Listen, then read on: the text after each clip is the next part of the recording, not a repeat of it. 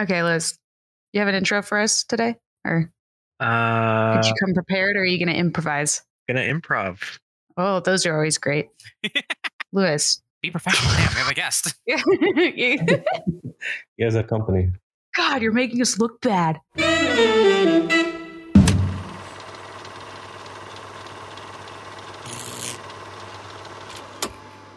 Fuck it, we'll do it live. Fuck it, we'll do it live.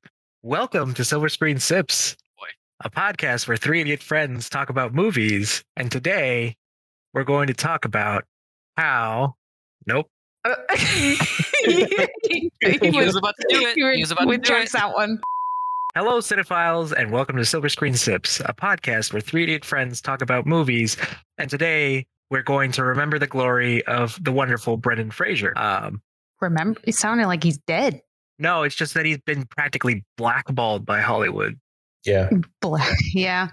Well, Honestly... because he was for a while because of some of the things he said, and now it's like he's the nicest guy in the world and standing ovations and yeah. Mm-hmm. Oh, hey, this is our special guest, Jose. Say hi. Yeah. He just started talking. Say hi, Jose. It was like, who's the fourth member? He made himself right at home. Isaiah, you're out. Oh, Yeah. All This right, is guys. our intervention. You're out of the club. has my tweets just been too much, you Yes, guys? you almost got us banned off Twitter off your first tweet. Hey, man. Joke was worth it. What can I say? Yeah. It's always worth Anyways. Okay. So speaking of Brendan Fraser, let's jump into our News segments this week in Hollywood.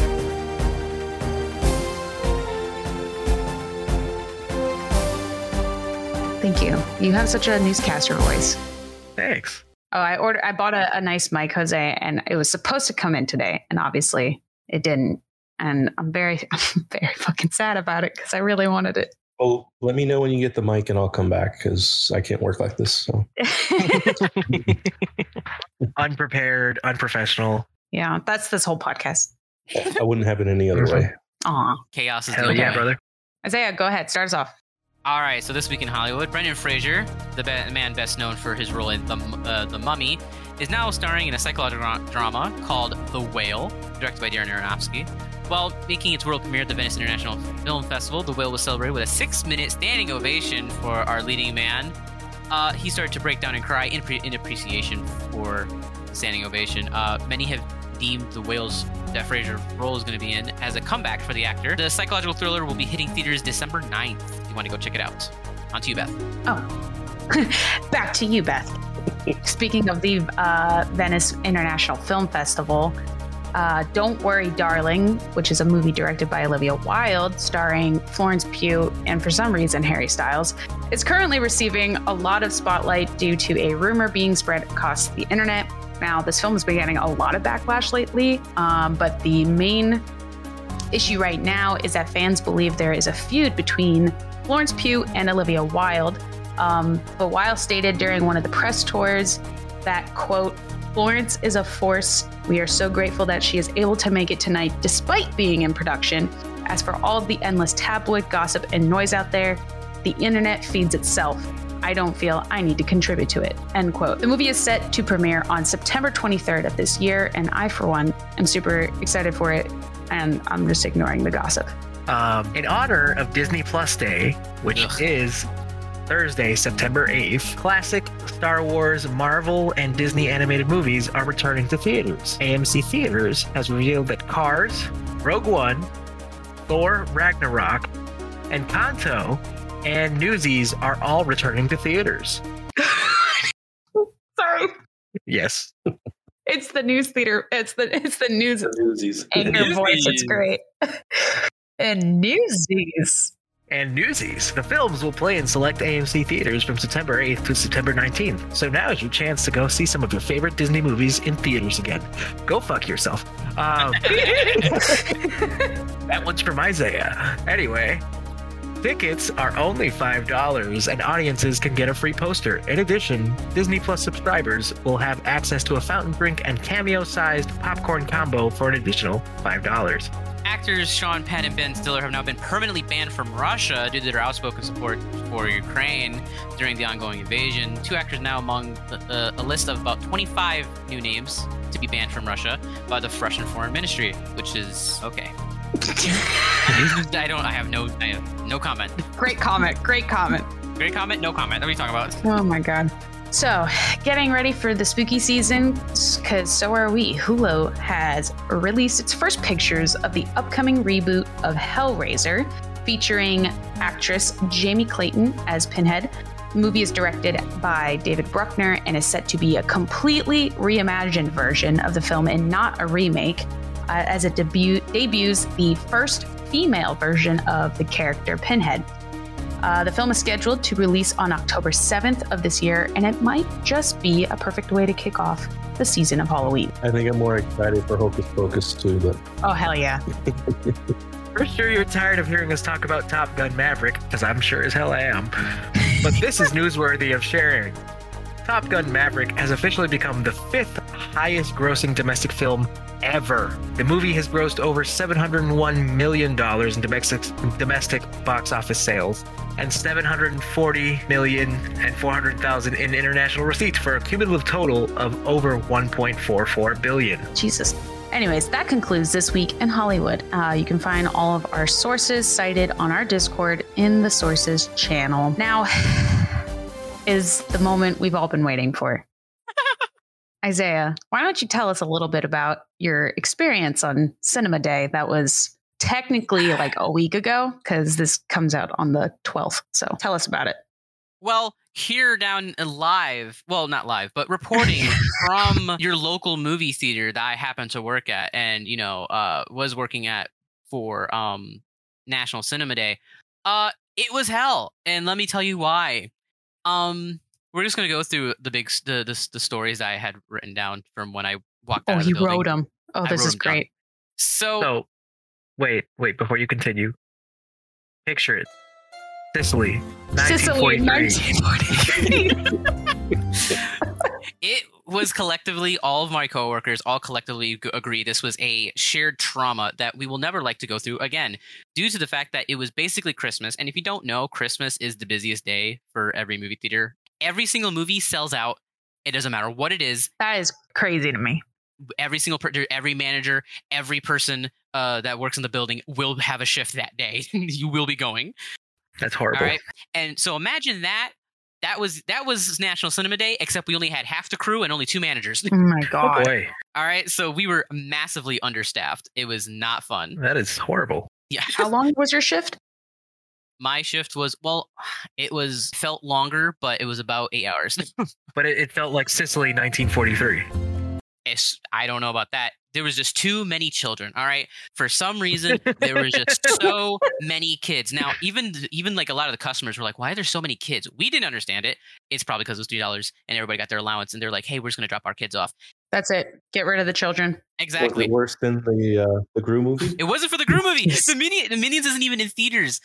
No. I mean, was it worse than that? Was it worse than that? Like with the kids? It was definitely worse than that. Okay. Oh, it was 10 times worse than that. I'd rather have that.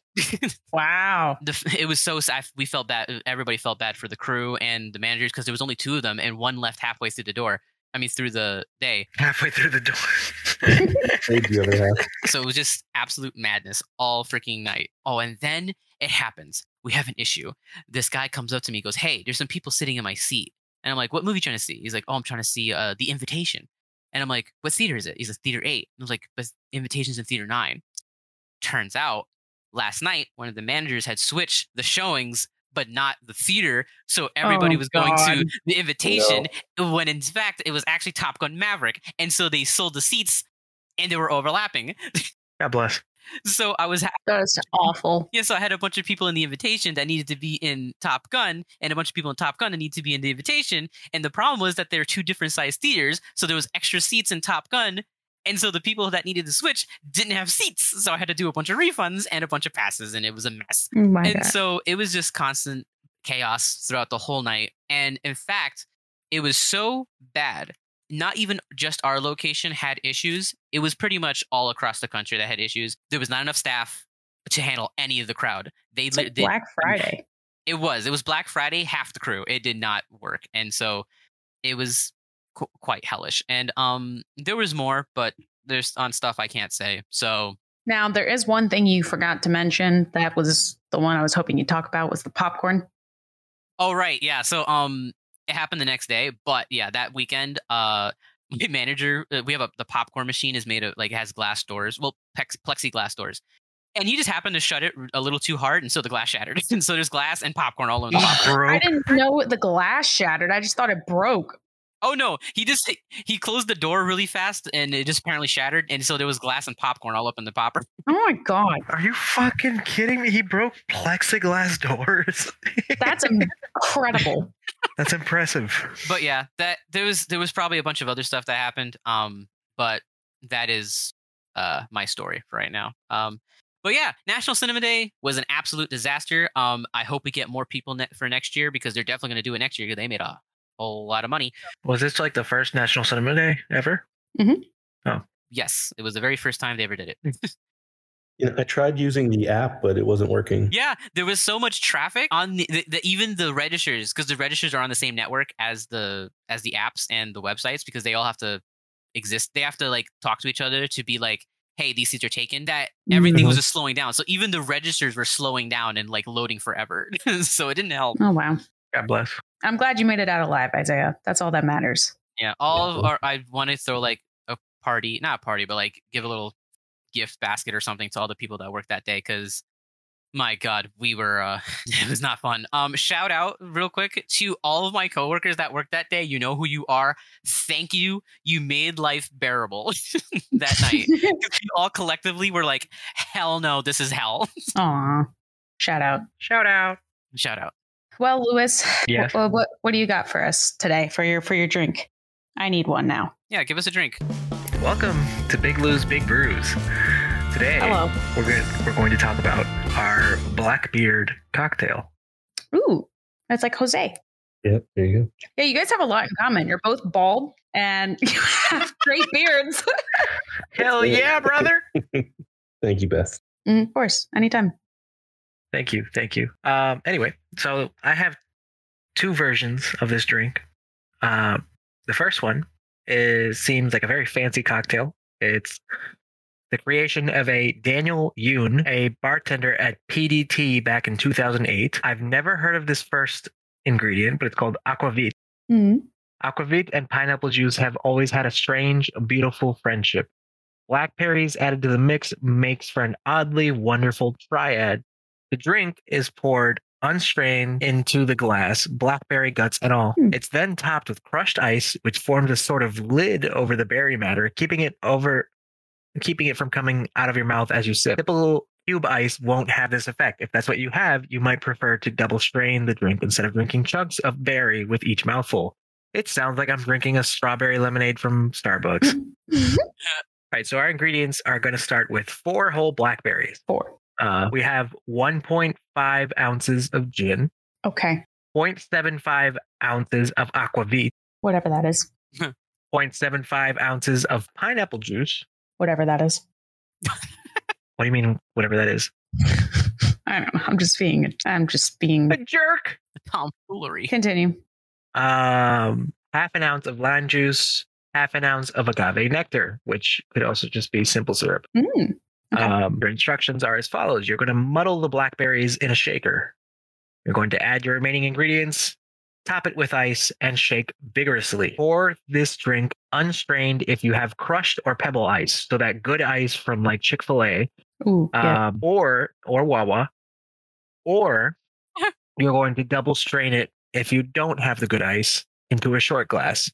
Top it with more ice, crushed or pebble, preferably, and garnish with fresh mint and some blackberry. Let's see. Since I happened to check what aquavit was while I was talking, it is a Scandinavian spirit that is distilled from grain and potatoes and flavored with herbs. So it's like a vodka? No, it's more like a gin, but like a baby gin. Baby gin. Baby gin. Yeah, because it's not like as strong. Yeah. Okay. So it's more like a flavor one, like a liqueur.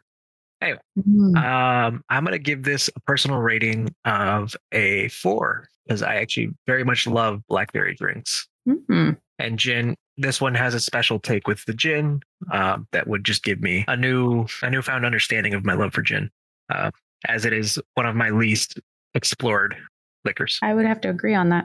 I also haven't really had a chance to try different gin drinks, and I'm open to it, but I just have not really had the opportunity to do so. Jose?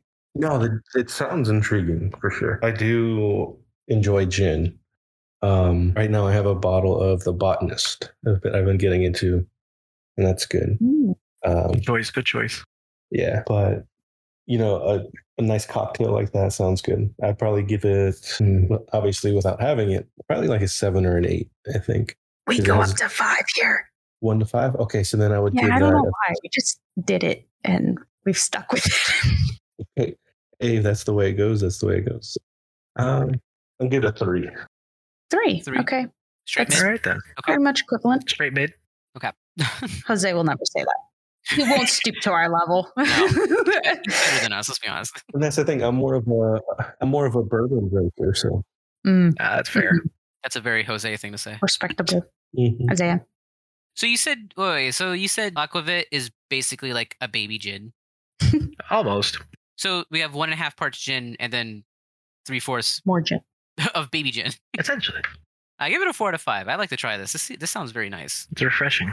I like agave, by the way, too. So yeah, that's a nice. I like that idea of having the agave in it more than the simple syrup, like you suggested. I mean, agave is just simple syrup, but isn't agave usually more like flavored, whereas simple syrup is more of just like sugar water? Yeah, I mean, it's agave has more of like this a sweet flavor to it because it comes from a plant rather than like just distilling water with sugar. So it sounds refreshing and it looks pretty. And like I said, I haven't really tried a lot of gin. So this sounds like a great stepping stone, I guess would be the word. Today, we're going to have a fun with a second version of a Blackbeard. This one, it was thought to have originated in Stirling, Scotland during the late 1990s. Take 2 ounces of Bacardi Carta Blanca light rum. Oh. Pour it into a pint glass. You top that off with half a pint of stout beer, most likely Guinness. Oh, hell no. And then you top that off with a little bit of Coke or Pepsi.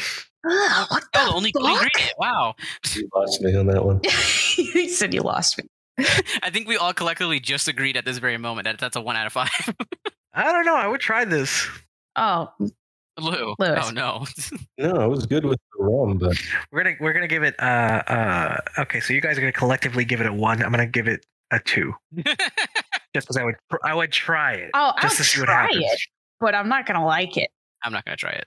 I don't like any of the ingredients you mentioned. Well, I love Guinness. That's literally extra hard Coke.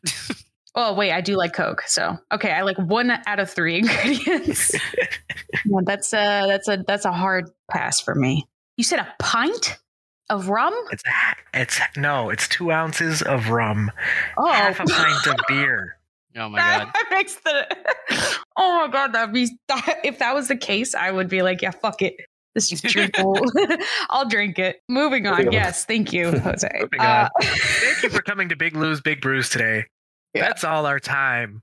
Now we go to Beth's best part of the day. Yes, I have a great game for today. Now, last episode we did guess the pirate slang, where we found out what cackle fruit is. Do you know what cackle fruit is, Jose? No, cockle. It's an egg. No? Oh, Google. Close. No. Anyways, yeah, I guess pirates used to call it an egg, a cackle fruit, because of the way that was the noise that like a chicken would make. Yeah, the cackle. Thank you for the reenactment, Lewis. You're welcome. So we're gonna do something similar today. This will probably be a little bit easier.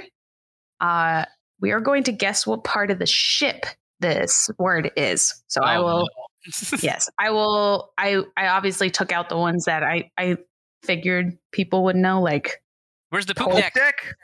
poop deck. Sure, of course, you guys would say poop deck. So I have 3. And yeah, you guys are gonna just guess what part of the ship I'm describing or is saying, whatever. Yeah, I'm never good at explaining what my games are, if you haven't noticed. So the first word is bilge. That's the bottom of the boat. You say the bottom of the boat? Yeah, the hole. The whole. The hole. Okay. Isaiah? The whole boat. No. What's your guess? Damn, Jose's got a good joke. I mean, Jose's got a good choice there. I want to say it's a part on the mast. I want to say it's like somewhere on the mast, like You can pick the same answer if you agree with it. The crow's nest. Not that part. I'm talking about like somewhere, like if there's different sections of the giant pole, the bulge would be like the bottom of the said pole. I think Jose and I both Yeah, thought I it know. was We're similar. on the same page. I was like, so where does the stripper go in this sense? Lewis, what is your guess? I'm actually going to agree with Jose. I think it has something to do with like the bottom of the boat. Okay, so you guys are Jose and Lewis are pretty much correct. Uh-huh. It's the lowest part inside the ship. It's within the hull, actually, itself. It is the first place to show signs of leakage, and the bilge is often dank and musty and considered the filthiest part of a ship. So 1 for 3. Ding, ding, ding. Next question, or next word is bow. You mean the bow? The bow. Fuck. I said that with such confidence. You did too. The bow. The bow. All right, Bo Burnham's in the back of the ship. That's my guess. Actually, I would say that Bo Burnham was in the front of the ship. Where do you think Bo Burnham is, Jose? The front of the boat. Ding, ding, correct. It's the front of the ship. The bow is in the front. Next is, and the last, is starboard. Starboard. Starboard. Right side of the boat. Okay. Isaiah, Lewis. I'm going to go with Jose's answer because he just said it was, what, right side of the bib? I'm going to guess. Yeah, we're all going to agree with Jose. Yeah, everyone's like, Jose, why don't you answer first? Like a group project in class. Yeah, he's weird. So everyone says it's the right side of the ship? Yes. Yep. Okay, you all can fuck off. You're right. Give me a real fight. That's all I have. I don't have any other ones written down. Fuck. Isaiah, dig me out of this hole. What kind of facts you got? Yeah, we got a lot of facts today. Anything about the parts of the ship by any chance? Nope. Sorry, you can't redeem that one. Just the stripper pole. It's the stripper pole. Our good old stripper pole. Right behind, right below the hose nest. I mean, the crow's nest. Sorry. So, like our last movie, this one also started and it didn't have a finished script when they started filming. Really? I had no idea. Sao Fang's map, which is a big thing in the movie, if you've seen it, is meticulously designed, and when they're moving the rings on it, they're actually made of brass rings, and it was pretty thick. In order for the map to be moved because of the humid climate, because if they made it out of actual paper, it would have warped and the tumblers would not have been able to move, and so they would have been stuck. Also, the designer who was working on the map, there's some like blood splatter on the map. It's real blood because he pricked his finger and just started like flicking it on there, and then he like dripped his blood on there and then just let it dry. Did he do that on purpose? Yes. Oh, okay. I don't know why I thought that would be a better answer than on accident. He's just very dedicated to his job, I guess. Now, Beth, last episode you had mentioned about how you like the design of J.V. Jones's crew and how like meticulously drawn they are and how there's so much detail. So the guy you would like to thank, his name is Crash McCurry. Thanks, Crash. That's a great name. He is the creature designer who drew up the concept art for Davy Jones's crew and Davy Jones himself, and he's the one you get to thank for the crazy designs that are them. Apologies. What the fuck was that? No, how my it phone is. went off. I apologize. Your ringtone is people It screaming. sounded like people No, being no, murdered. I opened something. Wow. I apologize. A murder. You opened the basement and they started screaming. Guys, shut up! I'm trying to record a podcast here. Now we're gonna get into some weird ones. So the to film the multiple jack sequence, which is what they termed it as, they called it the multiple jack sequence. They had Johnny Depp go through multiple versions of his personality, of Jack Sparrow's personality, and then just repeated the camera movements exactly the same, and then they overlapped the footage in post. Multiple jacks. So, did they have it? Oh my god! did they have the camera set on a rig, or did they actually? Okay, I was gonna say, because if they did that by hand, that takes a lot of skill. There was multiple rigs.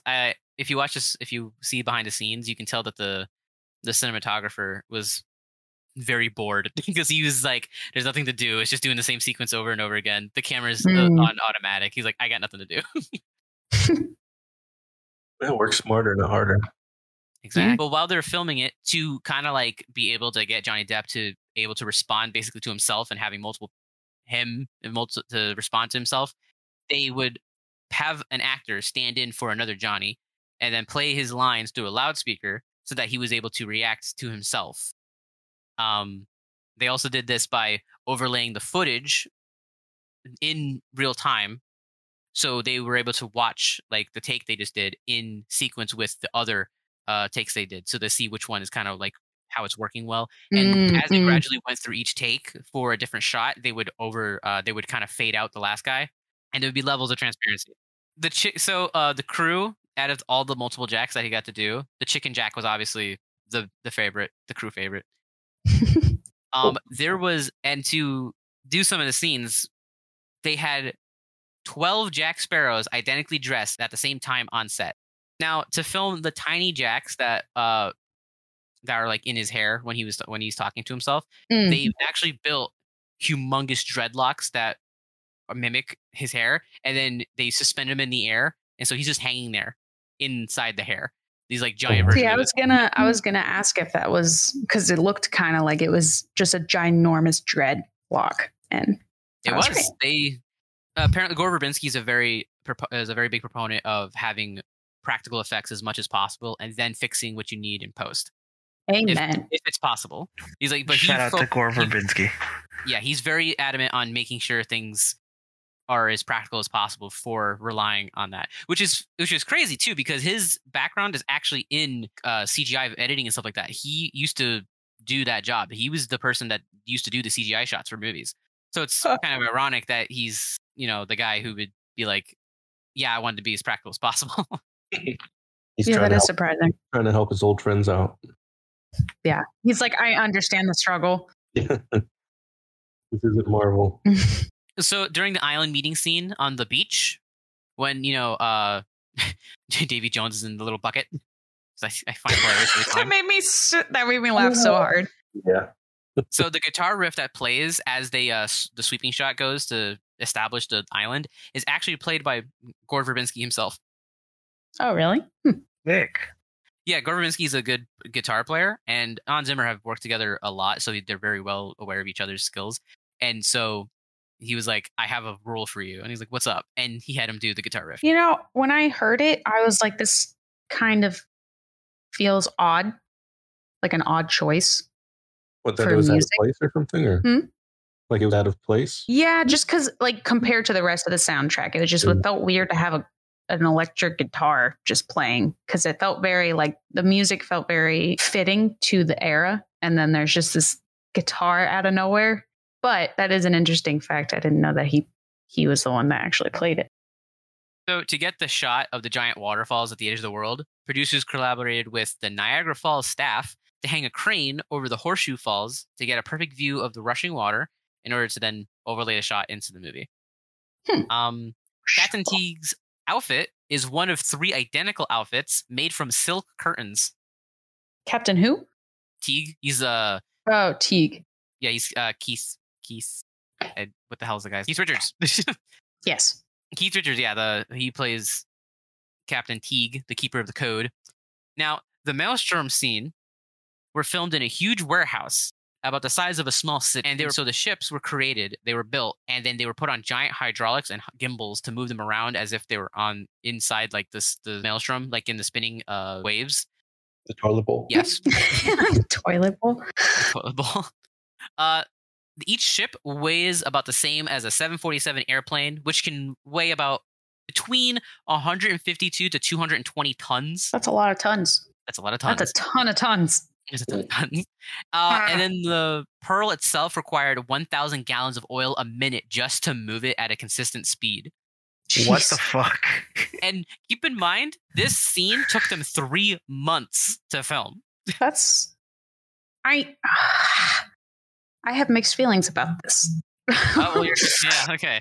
So, and then also to light the entire set, it took about 14,000 space lights, which are just, they're giant like balloon lights that hang from the ceiling, 9 10K amp generators, and several miles worth of cables. And one of the producers was quoted saying that this is probably the most light to light anything in the film industry at this time. You know, I want to give them credit for that because that's impressive. But at the same time, that's a waste of a lot of energy. After like reading all this, I have to give an appreciation to like the amount of effort that they went into doing this, because they totally could have said, screw it, we're just going to do entirely computer generated. But they straight up said, no, we're going to have actual people swinging from ropes to ships, blowing stuff up, pouring rain on them for 3 months straight to get the shots so that the actors can feel like they're in it. And they did it all pretty much entirely practically. And I got to give them credit for that. And it's kind of like, it's endearing to be like, what? They know what they're doing and that they were so dedicated to what they were doing. And I got to give it to them. The credits due, you know?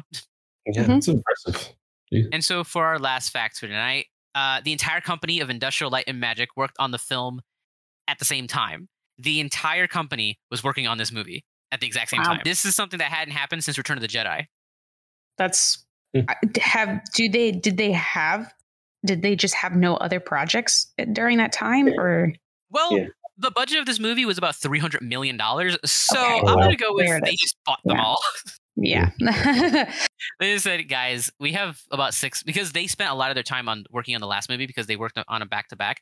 So they they had a lot of less time to work on the second movie on the CG, on like all the CGI, and there was significantly way more effect shots in the third movie than there were in the second. They probably just hired the entire damn company and said, hey, you guys got no more projects. You're working on ours right now. So, but yeah, those are all our facts for today. Nice. Yeah, those were good. I have Thank you. a fact. I don't know if you guys have talked about it before, but did you ever notice like a I don't know, like a skin blemish on Jack Sparrow's face? Yes. You did. Did you guys talk about it? No. Why? Do you know something about it? Well, over like through the course of all the movies, it got bigger and bigger because it was supposed to be syphilis. So. Yeah. No, I never noticed that. Yeah, it's on his right jaw. It just started off small and then got bigger and bigger, and it's supposed to be that he had it was a joke, in the film, but that he had. I always was wondering, because I noticed that a lot in this film was that patch on his chin, and I was like, I didn't know what it was supposed to be, and I noticed it in the film before, and I was like, I feel like it just keeps getting bigger, but I never put that together. There you go. It's interesting. Look at that. Look at Isaiah, you're fired.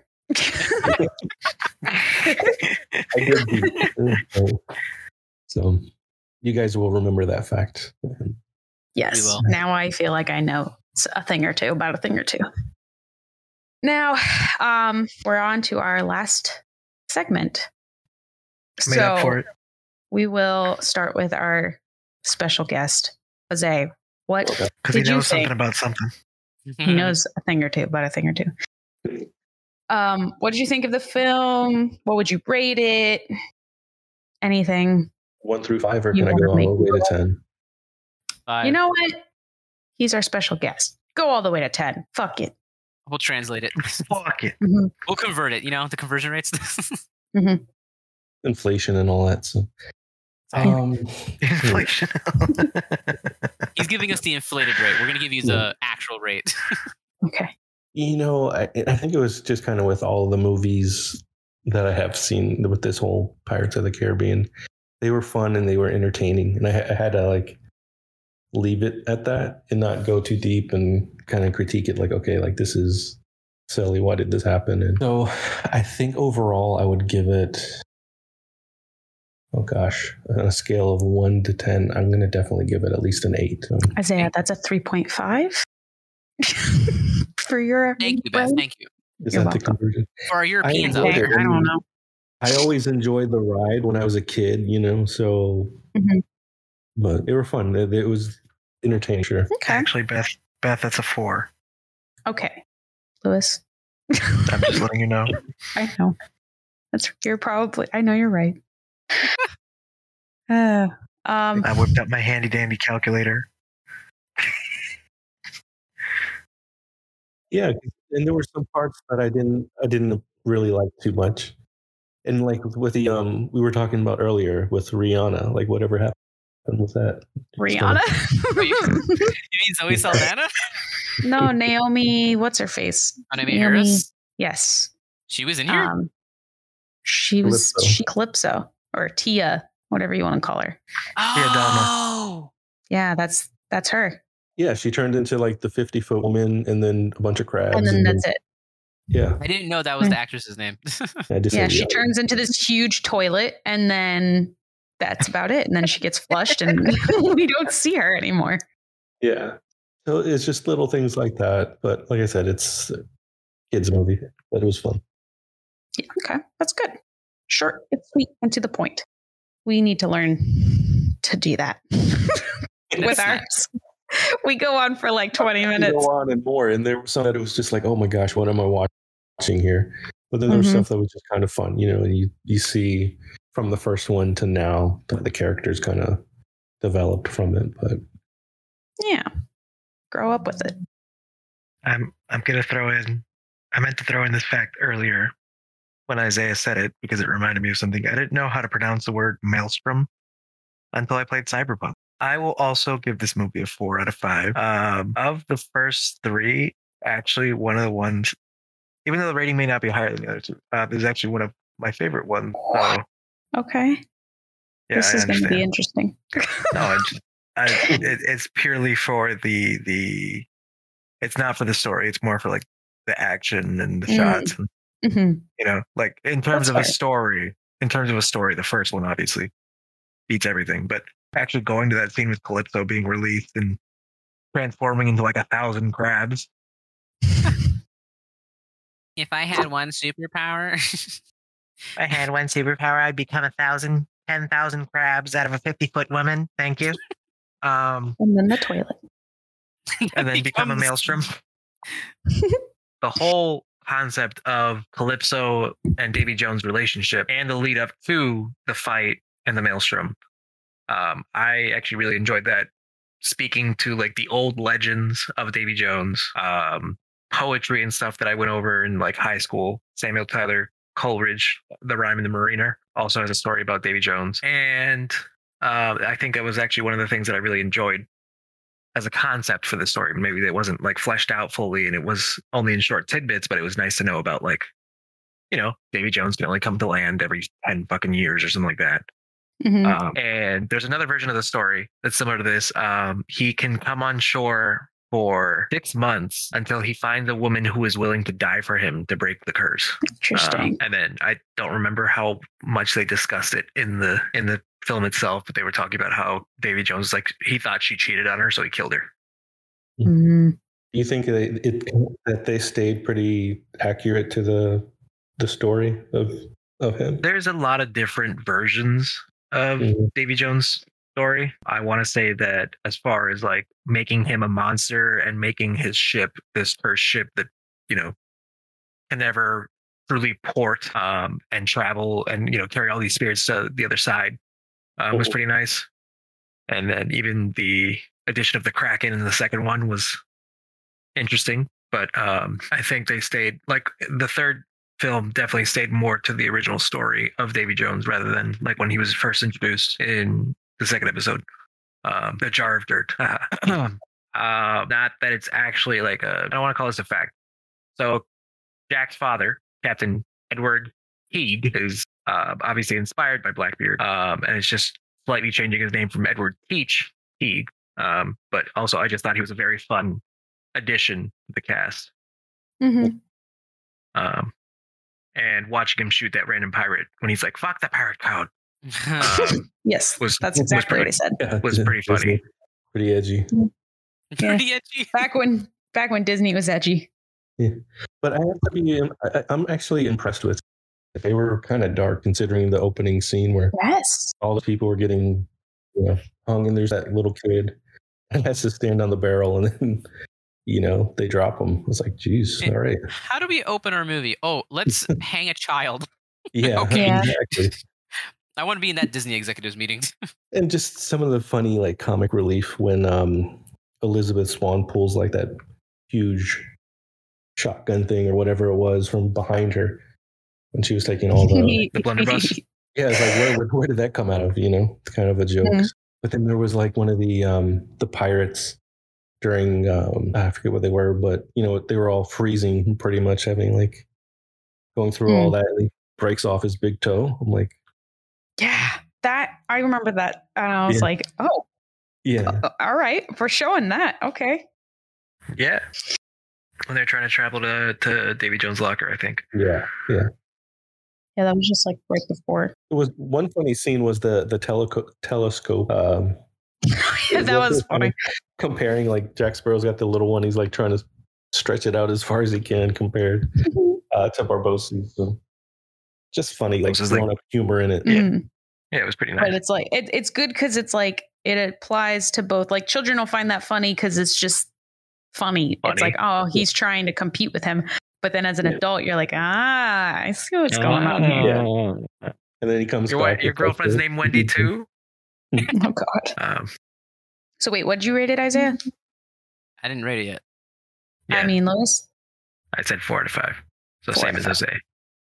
Okay. All right. Do you want to go next, Isaiah? Yeah, I got a few notes.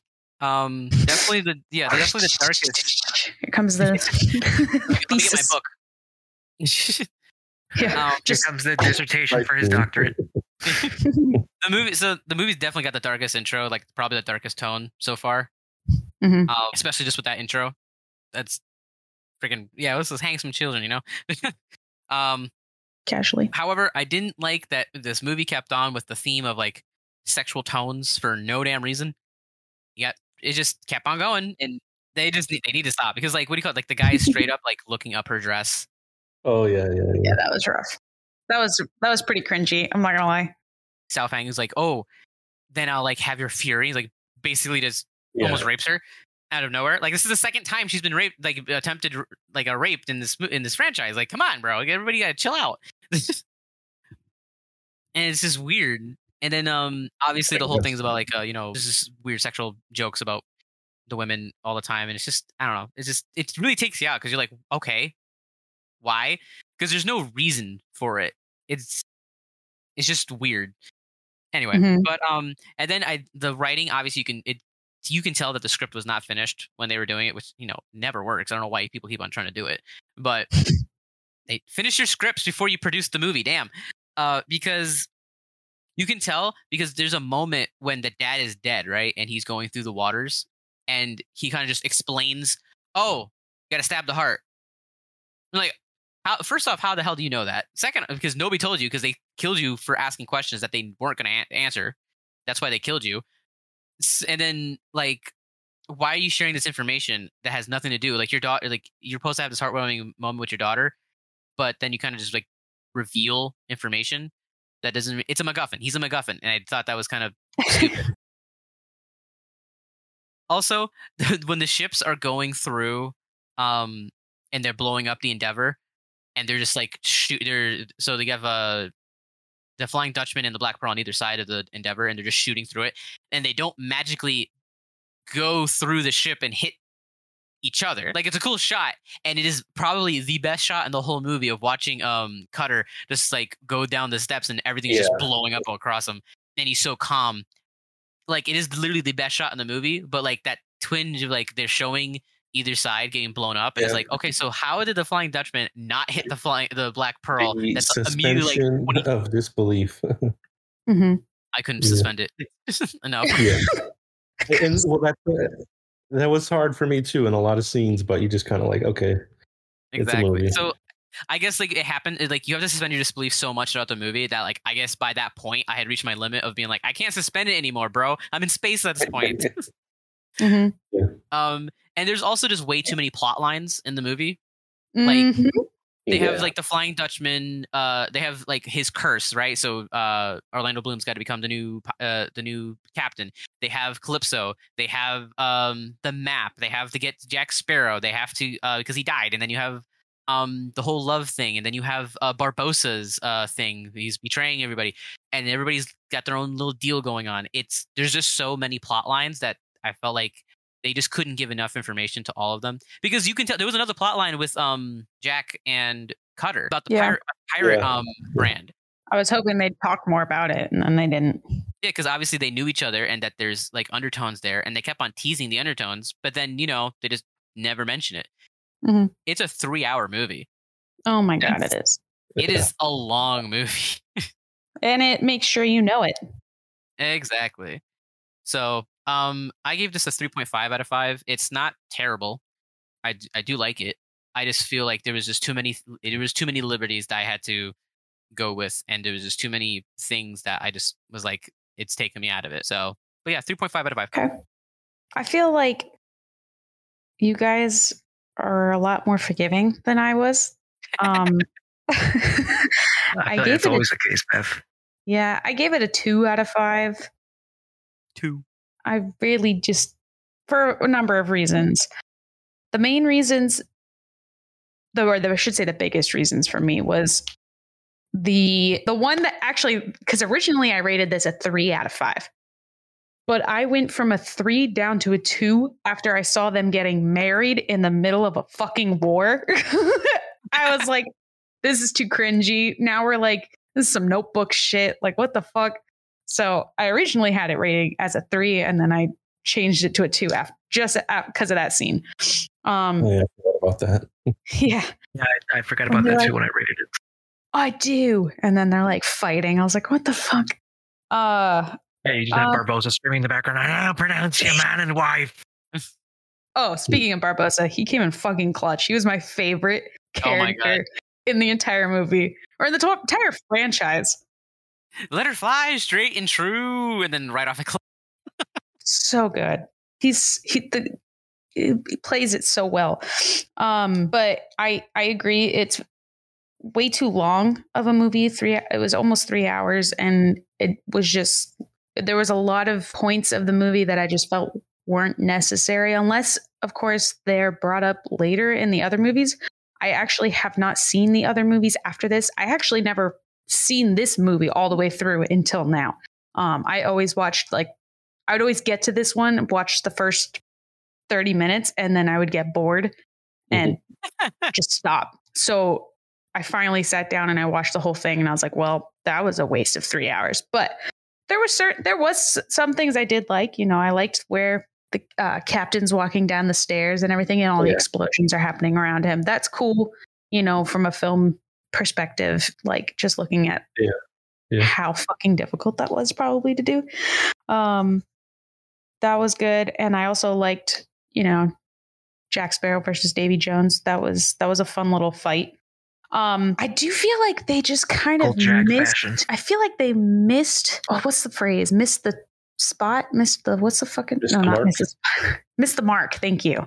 They missed the mark with Davy Jones this episode, like this movie. I don't know if you guys agree with me, but I just felt like he became this like wimp almost. Whereas like I feel like the last movie they made him this terrifying creature, and then it's like now he's just like. You see a softer side of him, I think, on this one, because you see his heart was broken and all that. He was in love. And that I was fine with. It was more of how he was around like the other captains and stuff like that. I just felt like he just felt like a side character. And I was like, oh, I just thought he was going to be more of a main character than he was. I mean, he kind of becomes like the secondary antagonist.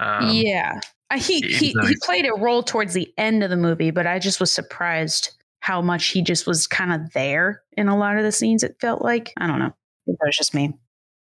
I think it has to do with a mixture of, like Cutler controlling him to the point that it's like he's no longer this independent legend that you should fear. He's just a tool of the East India Company. Emasculated him. Yeah, essentially emasculated him. You're also seeing that vulnerable side of learning his story of Calypso and whatnot. And I think when he first meets with the other captains and whatnot, it's I don't remember how well they covered it in the meeting, but Davy Jones, like the other pirate captains were the reason Davy Jones was able to steal Calypso away in the first place. Like he had their help. So, which is why, like Calypso didn't wreck his shit. She cursed him, but she didn't like wreck his shit, many years later kind of thing. What I really didn't get was the reasoning for everything. Because like all of this, right, is a product of, Davy Jones is really pissed off because his love was supposed to be on, he can only step on land once every 10 years, and she wasn't there on the very day that was supposed to happen. And like the reasoning behind that was, you love me. If I had shown up, you wouldn't have loved me. Like, what kind of reasoning is that? That makes no sense. It's in my nature to not show up on the only day you're allowed on land. I don't get it. That made no sense whatsoever. Okay, so that's where Disney messed up, in that they didn't fully capture one of the versions of the story with Davy Jones, because what he believes happened on that one day he set foot on land, he believes that Calypso wasn't there because she left him for someone else. She was cheating on him with someone else. And that's why he chooses to, kill her. But instead, she curses him. Well, wow, a misunderstanding. All of this could have been solved had someone did some communication. Yeah. That's the theme behind the movie. Communication is key. Yeah. It also depends on the version of the story that you are trying to tell with Davy Jones. I actually only found this out because I was looking this up in regards to getting some more facts on the movie and whatnot before I followed up. I think the only other things I had problems with in the film, or they're not even, this one's not so much of an issue. It's more of, I feel like they could have ended it here and it would have been perfect. Everyone kind of, all of their strings are tied, and then they untied it and they're like, oh, we're going to have 2 more now. And if they had ended it just here at 3, I think I would have been just satisfied with just the 3. But I don't know where they're going with these next 2 because I haven't seen them. But I just don't think they were necessary. Sure. So they didn't, correct me if I'm wrong, because I didn't get to, this was one of the ones I rewatched before we discussed it tonight. Correct me if I'm wrong, that Jack's father mentions the plot line that ends up being what the 4th movie's about. Barbossa does, the Fountain of Youth. Okay. I'm just going to say my last thought here, and then I am done with my rant. The only other issue I had with this film and why it is so low is because it's along the lines of what Isaiah was saying earlier, where I just felt like it was just plot twist after plot twist after plot twist, where everyone was just betraying each other to the point where the surprise factor just wasn't hitting me. I was like, well, you're just going to betray that person, so what does this matter? Kind of a thing. And I mean, it was fine at first, but after the 5th betrayal, I lost count. It made it hard to follow. I was like, wait, who's with who now? What's going on? So that was the only other thing. Other than that, I mean, the fights were still great. CGI, special effects, practical effects, music, acting, everything. Chef's kiss.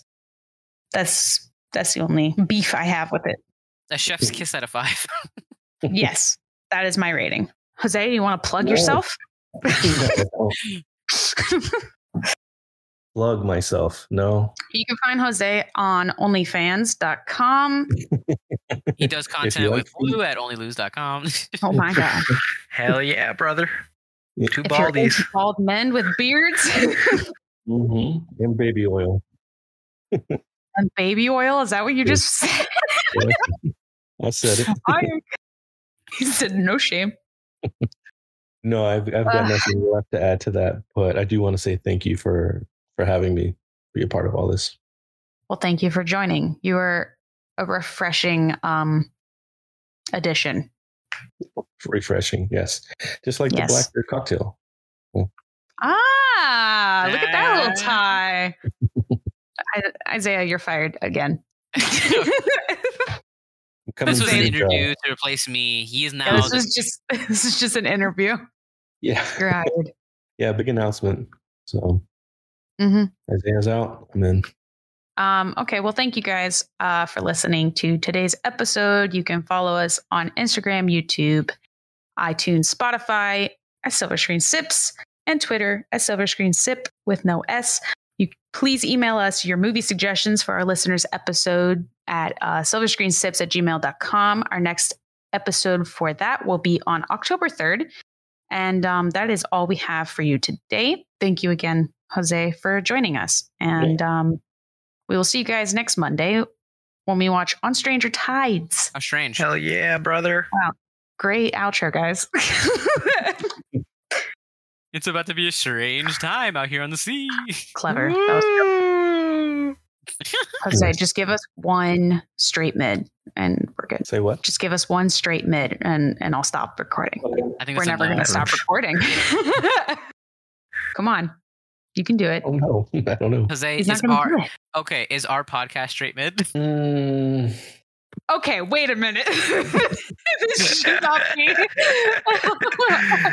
That's better than what Ellis has said.